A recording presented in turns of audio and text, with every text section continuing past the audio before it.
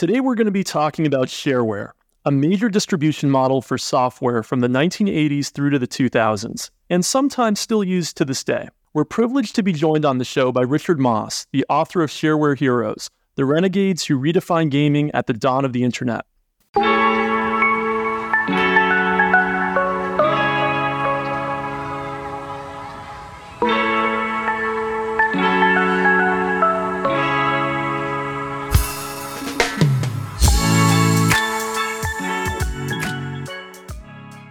Some of the most popular PC utilities and games of the 80s and 90s were distributed largely through the Shareware model, including PKZip and Doom. But before we get into Shareware, let me tell you a little bit about Richard. Richard Moss is a journalist and tech historian. He is the producer and co-writer of the upcoming film FPS, First-Person Shooter Documentary. He has written articles for many of the top publications in tech and gaming, including Ars Technica and Polygon. Richard is the author of 2 books, The Secret History of Mac Gaming and the aforementioned Shareware Heroes. He is also the creator of the podcast The Life and Times of Video Games. You can find more about Richard and his many projects in the show notes of today's episode. And I just want to add that I've read both of Richard's books. I've read a lot of his articles over the years. It's really an honor to have him here. So Richard, thank you so much for coming on the podcast. Hey, no problem. It's good to be here. All right, so Richard, before we get into Shareware, let's go back a bit. Just for some context, tell our listeners about how you first got into journalism and how specifically you got into tech and video game journalism. Okay, so it started sort of by accident. Where if we go back to about 2010, I was thinking, I'd been in university for a while. I was like 4 years or 5 years into university, and I'd been thinking, what am I going to do after I graduate? And I'd been feeling like I'd like to get into the games business, doing game design. And as part of that process, besides learning more programming and game design stuff, I was trying to pick apart some of the games I was playing, and I was writing diaries and journals to analyze my play and try and learn more about game design. And then I started to publish some of this stuff online, turn it into actual articles. And that sort of rekindled a passion for writing that I'd always had. And I'd always been quite a good writer. So my teachers told me. And so I was doing that. And then at the same time, there was an emulation community I was part of called Maxine that had just rebooted, and they needed someone to take over doing news. And so I volunteered to do that. And being an old school Mac gamer who'd grown up playing Mac games and never thought they got the attention that they deserved, I thought, let's write a history of Mac gaming, just as an article thing, and published that. And it did quite well. It got put on this site called Bitmap, which is where community meets the press. It was like you submit articles, and there are some professional editors who will edit things and put it on the front page if it's good. And so that got a bit of traction, and I just sort of kept going from there. By the end of 2010, I was writing professionally on the side as I was finishing university. I was doing some work for Ars Technica, and it kind of all grew and evolved from there. I started doing a lot of games journalism, usually features, occasionally reviews, doing a bit of tech journalism, a bit of science stuff, because I had a science background as well.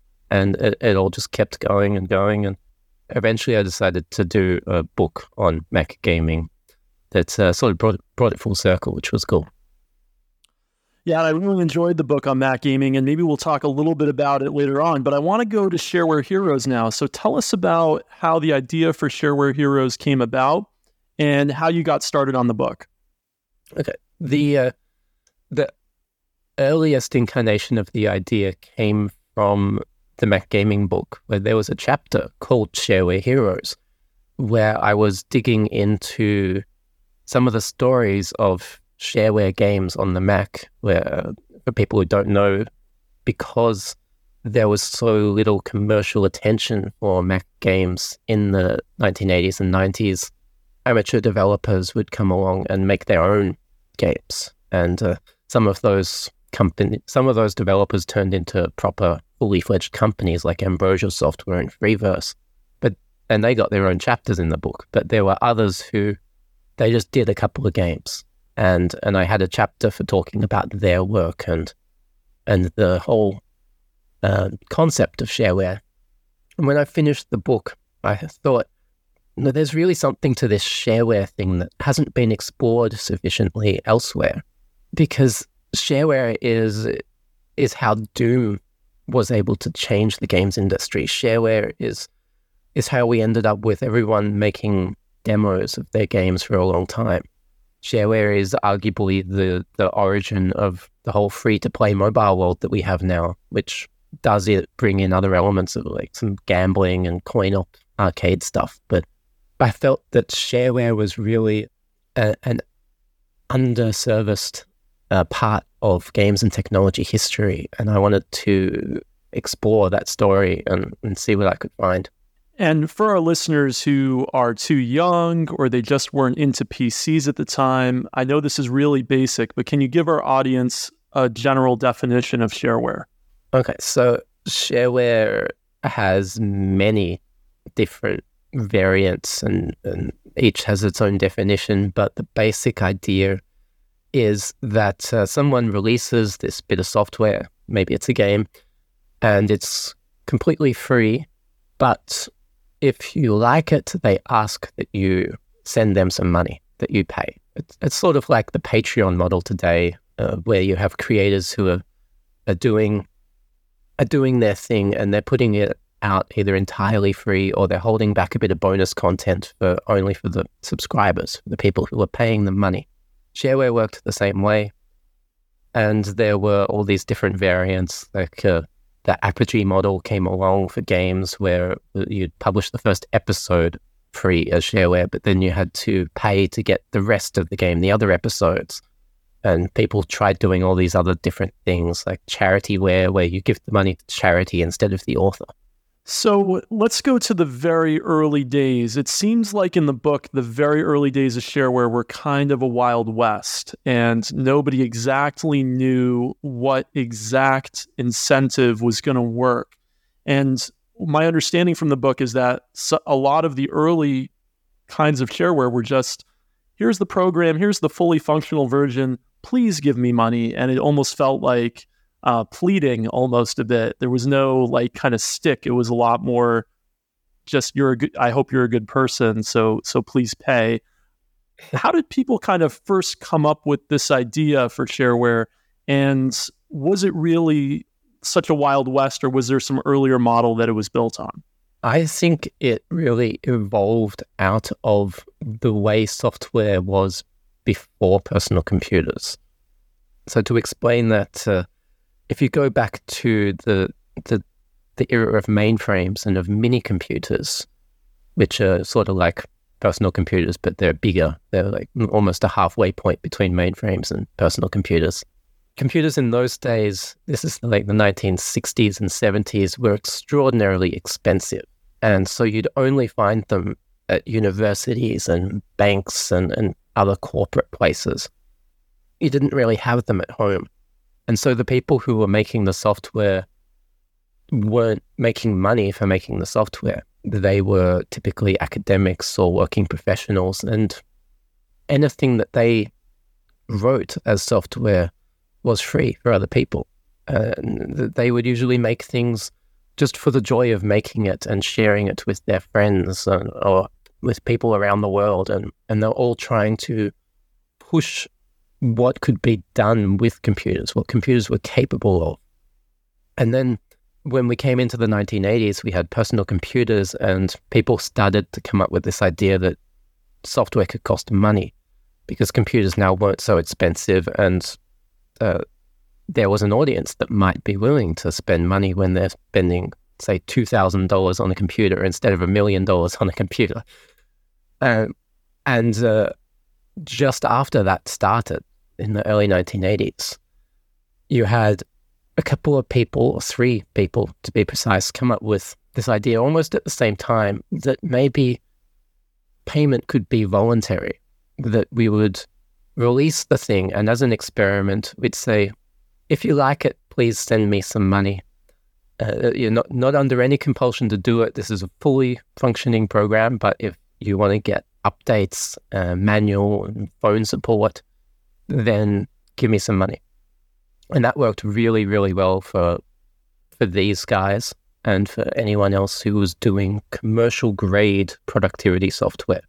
Because, of course, productivity software is used in business. Productivity software is important for getting things done, and people will pay money to other people to help them get things done more effectively.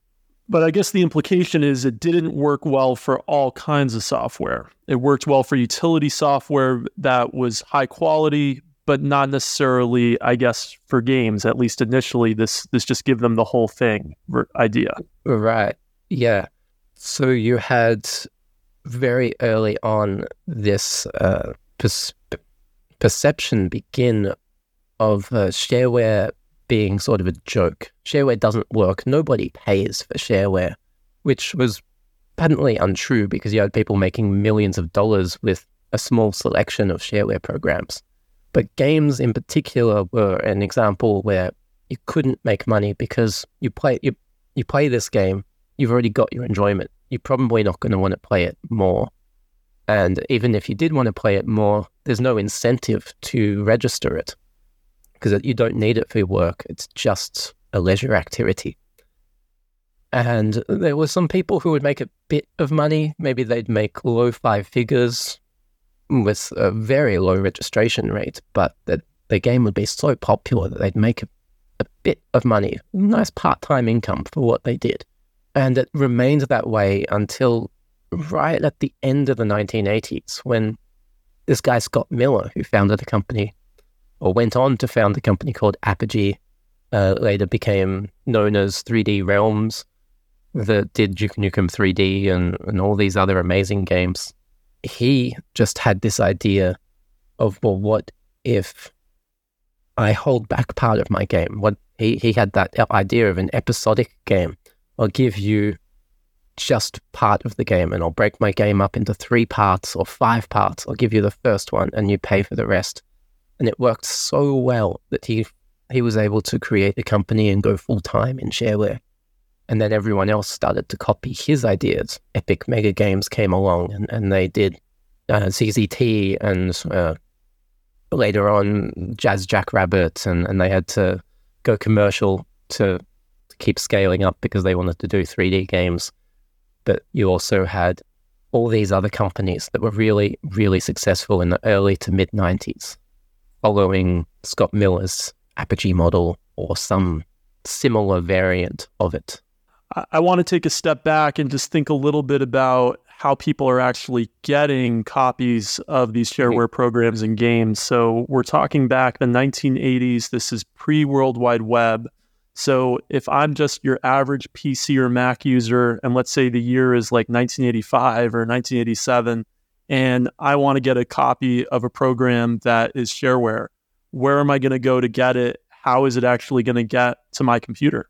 Well, if you are really hip tech-wise and you have knowledge of BBSs and Usenet and you're able to get online to the proto-internet as it was at the time before the web, then you can just download it. But not many people actually were able to do that at that point. Even if they knew about it, they might not have the ability to do it because you had to get a modem and possibly sign up for some early internet services. So more commonly what would happen is that you either get it from a friend or a relative who happened to get it from somewhere, or you get it from a computer club. There were lots of computer clubs in those days, users groups. There were a lot of prominent Mac users groups, for instance, that would send their disks off all over the world to members.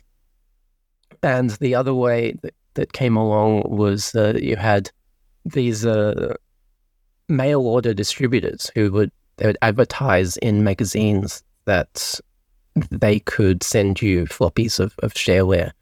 And they had these big catalogs, like PCSig had a massive catalog of thousands of bits of shareware that you could pay.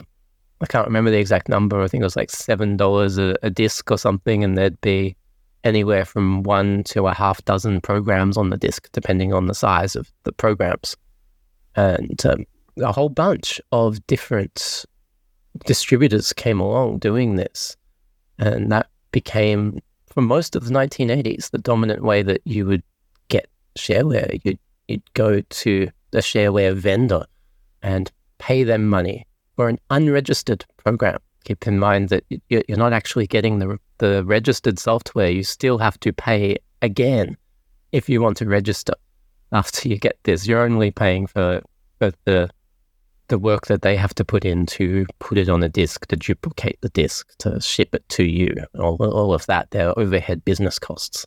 So these middle companies actually had quite a bit of power to be tastemakers. I guess you could think about them almost as collectors or editors. They're getting to decide which programs, which games they're actually distributing on the disk each month. So I imagine that there were some programs that had a real benefit from this model, but there were also probably some that because of the margins, or because they were just on the periphery, or maybe they had angered one of these middle companies or had some kind of legal dispute with them, that there were some downsides to this too. Well, as with all things, there's always downsides. There were people who would get very angry at some of these distributors because they weren't all getting permission to redistribute someone's work. Some of them would just find things online and pop them on discs and be charging money for this disc, and that really rankled some people. Like, why are you getting paid for my work? But more commonly, you just had the usual issues of what's already popular tends to remain popular. And the reasons it become popular, that they might have been early to the scene, and they were the first decent program that could do something, or they just happened to impress one of these tastemakers. So these distributors would have their people on staff reviewing the programs that are coming in and writing these little descriptions in their catalogs. And so if you got their attention, then they'd write a really nice blurb about you, and they might even give you a more prominent place in their catalog or in their magazine adverts. And that would absolutely make a difference to how much attention you're able to get. And at the same time, you have people making very, very good shareware programs, but not making any money from them because it's that carrot and stick thing. They hadn't figured out the incentive for people. So even though they're getting a lot of people who are acquiring their software through a shareware distributor, some kind of library thing, a friend, a users group, whatever, none of the money is actually reaching them. They might have tens of thousands of users and they've made $100 or something pathetic like that in registrations. Yeah, I'm wondering what writing the book taught you about kind of human nature, or kind of the economics of free, so to speak. Did you get any sense that there were actually, you mentioned earlier that high quality utility programs, productivity software, people would tend to pay for, but sometimes people would not for games, perhaps if it was given all at once and there was no stick like in the Apogee model, or perhaps maybe there was a difference between something that people value as entertainment versus what people value to do their work. So I'm wondering just kind of what economics lessons you had as a takeaway from the success or lack of success of the model for certain programs, or when done in certain ways. Mm.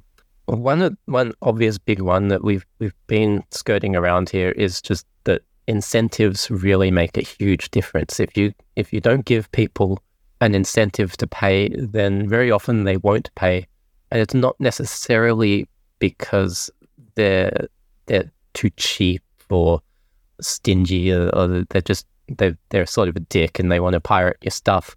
sometimes it can just be that paying takes effort, and without the incentive, they can't be bothered making that effort. And in the shareware days, the effort required would very often be quite substantial. It's not like now where you're trying to sell something online. You just got to get the person to your store page, and then they've already, like, they've got their PayPal password or their credit card number memorized, so they don't really have to put in any effort.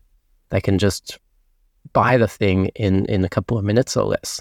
But back then, if you wanted to pay for shareware, you would have to write a check and put it in an envelope and mail that envelope to this person. Or maybe if you're getting into the 90s, you might be able to dial a number and pay credit card over the phone. Or get into the mid 90s, if you're willing to take what was perceived as a big risk, you might pay for it online using a credit card, which was in its absolute infancy then. So there was a big barrier to paying at that point. So incentives are a huge thing. You've got to give people enough of an incentive to justify the effort that it will take for them to pay for something. You also have to make something that people like. That's a sort of a no-brainer, but if you don't make something that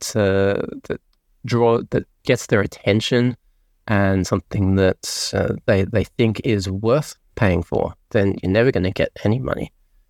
Let's look at the incentives also from the other side. So if I'm a software producer, and let's assume I'm coming up with something that's high quality, okay? And it's the early 1990s, so the models have already been established. Why would I maybe distribute my software as shareware instead of as retail software? There was already a thriving retail market by this time, just for context to the listeners. So why would some companies sometimes choose to go the shareware route instead of going the commercial route once both models had already been established? Well, the big benefit of shareware was that the cost of distribution was almost nothing. So if you did commercial software, you've got to get a box produced, and you've got to get that box sent out to shops and stores all around the world or all around the country. It depends what your scale of distribution is, but you have a very large upfront and ongoing cost to distribute your software. If you're in shareware, you just had to send a copy off to each of these catalogs, upload it to some BBS servers and maybe some FTP servers, and then it would just spread around on its own. The shareware model was all based around viral distribution, and so it didn't really cost you anything to distribute. But at the same time, because it's all about viral distribution and because the cost of distribution is nothing, there was a lot of noise, and you had to make something that could break through that noise. And the way to break through that noise is either to be different in a way that's exciting, like say, you make something that is just totally weird off the chain.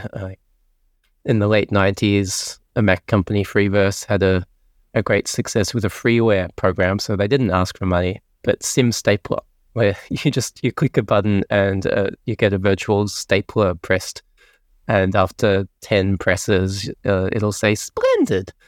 It was just a silly little thing, but it went mega viral. And they had another one called Jared, which was the brother of the founders singing badly in Spanish, also free. It served as fantastic marketing for the stuff that they actually wanted to make money from. So that's one of the ways. And the other way is to make something that's just making a really special impression once you get your hands on it. Like, this is how id Software had a huge success with Wolfenstein 3D and Doom. Once you played those things, you were blown away by them, and more often than not, people would be incentivized to go and pay the money to get the rest of the game, because it was just so good, and that was so amazed. And I don't think it would have had the same impact if it had been just a straight commercial thing from the beginning. Yeah, that's a good segue. It almost felt like the climax of the book, the release of Doom. So for those who maybe weren't alive or just don't remember it, why was that such a big deal? And what did they capture at that moment in the market that was missing? And of course, I know you have an upcoming film about all of this that folks can check out, but just give us a quick snapshot, because I felt it was a really a major point in the book as well. Well, before Doom came along, commercial companies were really just, they were doing their thing with the like flight simulators and adventure games and platformers and the like, and it was much the same in the shareware space of everyone doing 2D games and copying each other's ideas. And 2D was really the way of things before 1993. Everyone was making these 2D games that are much less exciting than a 3D game today. And there had been first-person action games before. id Software had made Wolfenstein 3D just a year before Doom, that was distributed also under Shareware and was a great success, and that got some attention. But Doom was different in that Doom was sort of breathtaking to people. Doom was obviously a window into the future of where things were going with games. Because Doom was so exciting. You had texture mapped floors and ceilings. And so for people who don't know, that basically means you've got floors and ceilings that actually look like something, that are not just a flat color. There's an artist has come along and drawn some stuff to make it look like it's a rock face, or it's got physical texture to it. You had variable height rooms so that you weren't boxed in and claustrophobic. You had enemies who could appear above you, throwing projectiles down at you. So it had a sense of space that hadn't been done before. The design was like nothing else that had been done before, very much intentionally, because the more powerful engine that they'd built, they wanted to show off by doing something that could never have been done in any of their prior games. And it was really intense, immersive experience. Nothing had been done that was this fast and intense. And there'd be newspaper reports of like people at universities skulking along the edge of the wall, hanging in the shadows because they'd been playing Doom, and it sort of warped their mind a little bit, and they were thinking about how they can not be seen by enemies, and just having a bit of fun playing around with that. That they're still seeing the demons. It was like nothing that had been done before.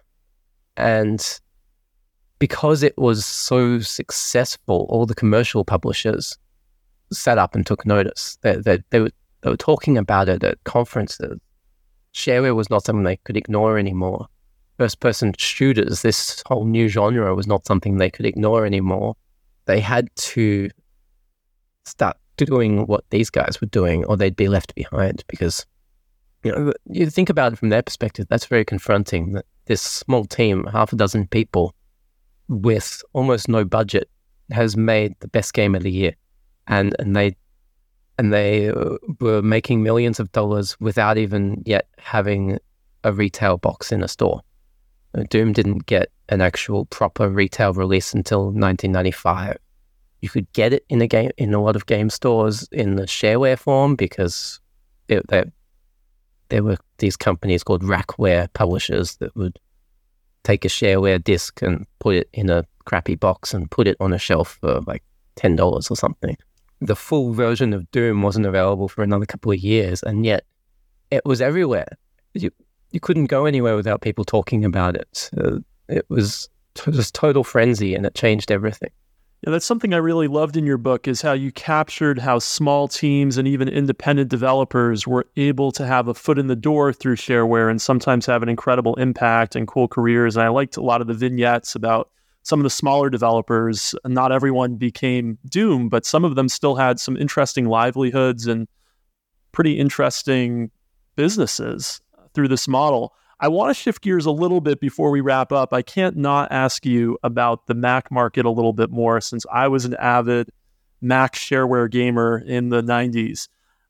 Obviously, you wrote a whole book about the history of Mac gaming, but I'm wondering if for our listeners, you could just kind of contrast and compare a little bit the PC shareware market with the Mac shareware market in the 80s and the 90s. And was there anything particularly strong about the Mac market that wasn't there in the PC market? And was there something that was lacking in the Mac shareware market?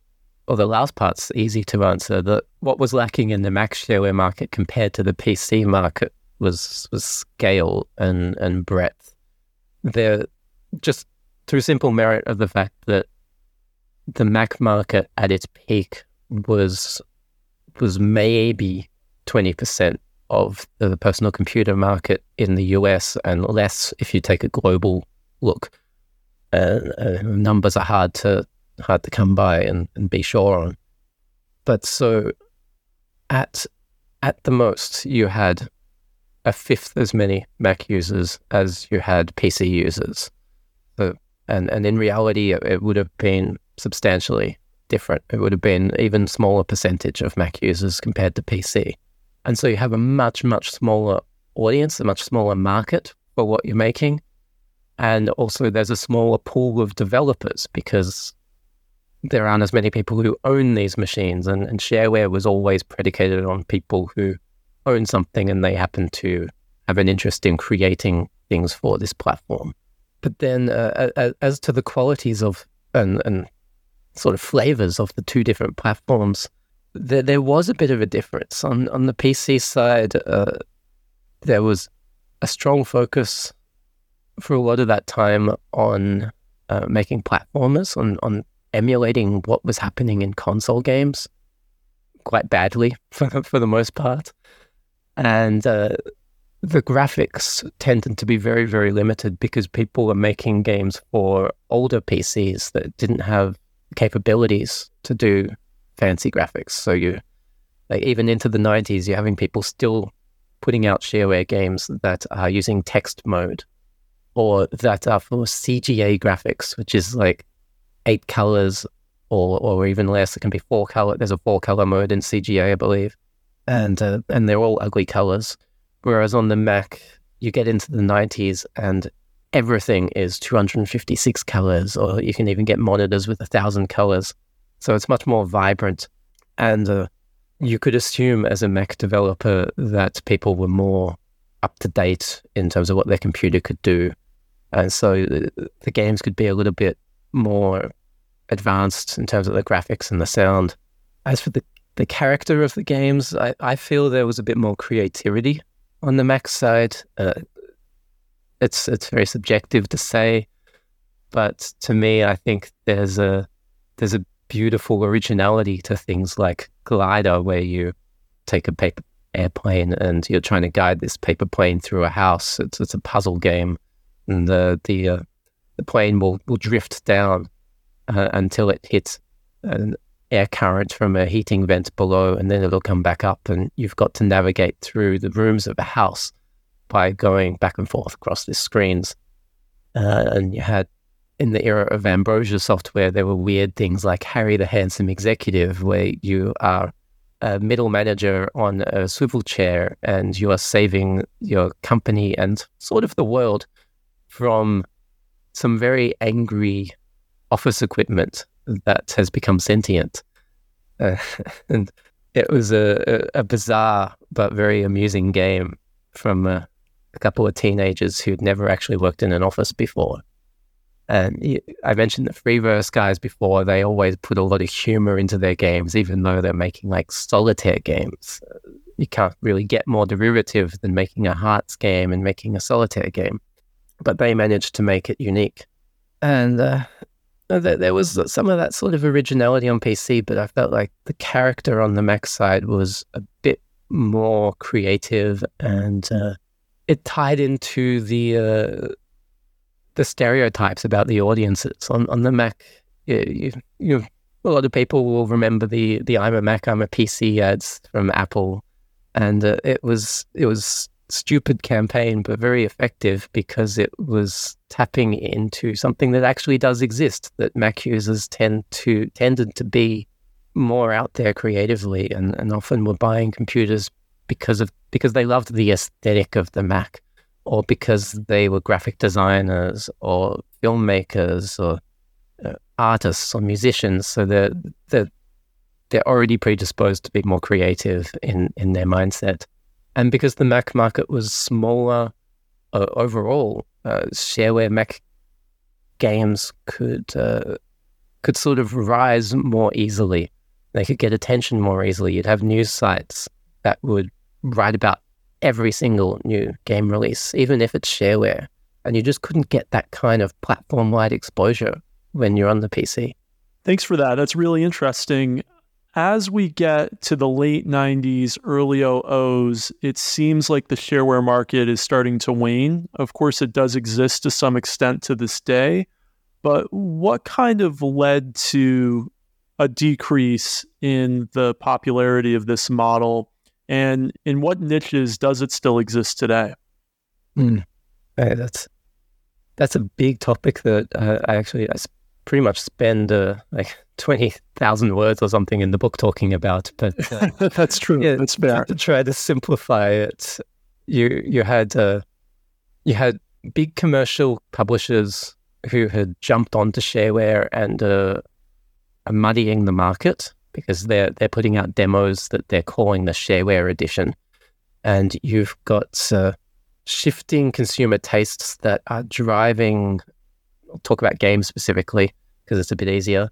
They're driving games towards 3D graphics and much more advanced technology that teams of 1 to 5 people just can't do anymore. So the budget involved in making a game is higher than shareware can sustain anymore. And you had a shift in audiences with console games getting very popular. PC was still huge, but console, a lot of people were shifting to consoles. You had fewer people willing to pay for episodic shareware because there was just so much stuff out there. It was the market was at saturation level, and even if someone makes a good game and they put it out in this episodic model, which was proven to be effective, they still might not actually make much money because people will play that episode and then they'll move on to the next thing because they've got dozens of really good games they could play. You've got CD vendors putting out discs like 1,000 shareware games, and it costs $10, and no one's going to get through all these 1,000 games ever.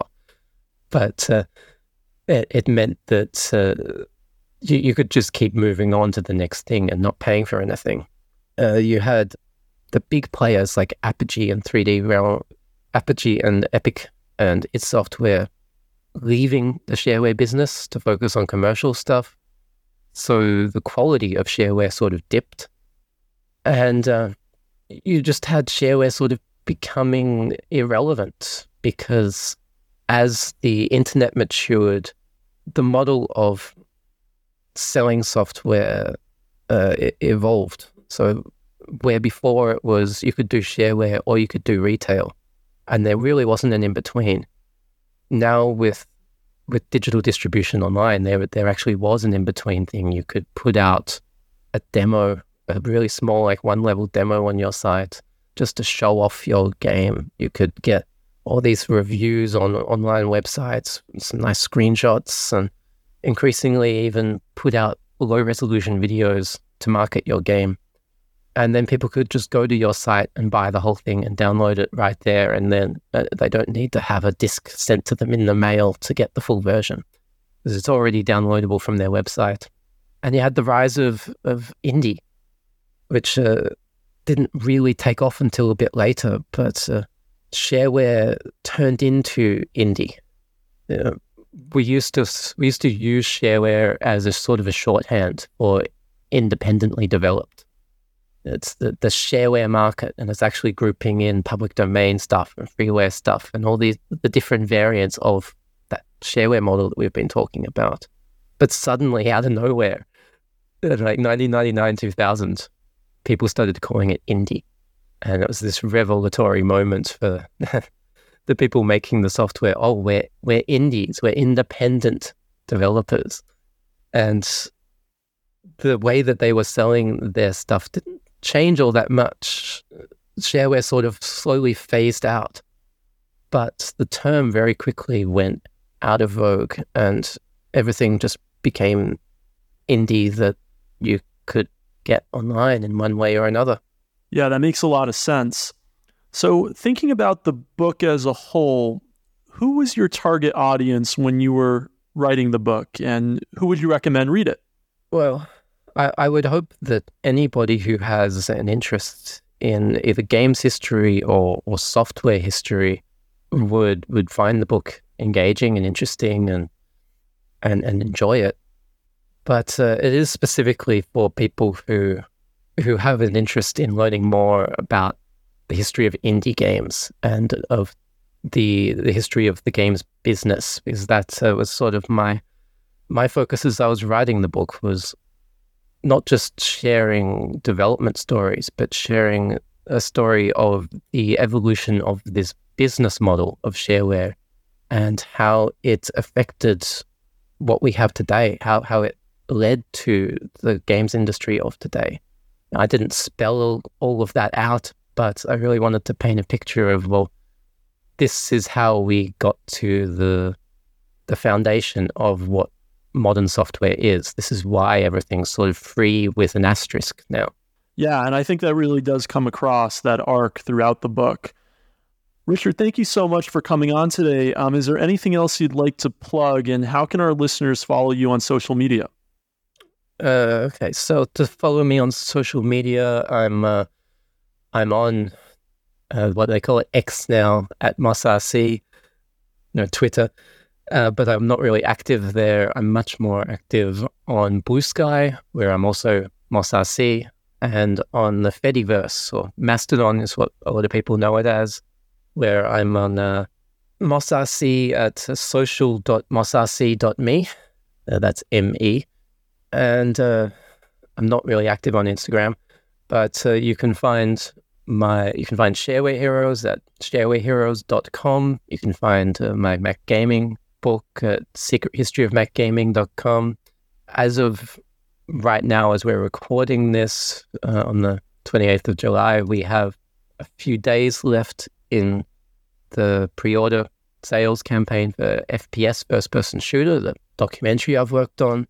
That's available at fpsdoc.com. That's fpsdoc.com. And you can also find me at mossrc.me, my personal site that one day I'll get around to styling more nicely than the plain white thing I've got now, and maybe do something more like Shareware Heroes, where it looks like an old computer program. Very cool. And we'll put all of those links in the show notes. Thanks so much for coming on the show, Richard. It's my pleasure. Okay, thanks for listening to us this week. Rebecca, how can people get in touch with us on Twitter? We're at Kopec Explains, KOPECEXPLAINS. And I want to remind you to follow us on Apple Podcasts or Spotify or wherever you're listening to us. We come out with new episodes about every 2 weeks. And if you enjoy our podcast, don't forget to leave us a 5-star review. It helps other people find us. Have a great day. Bye.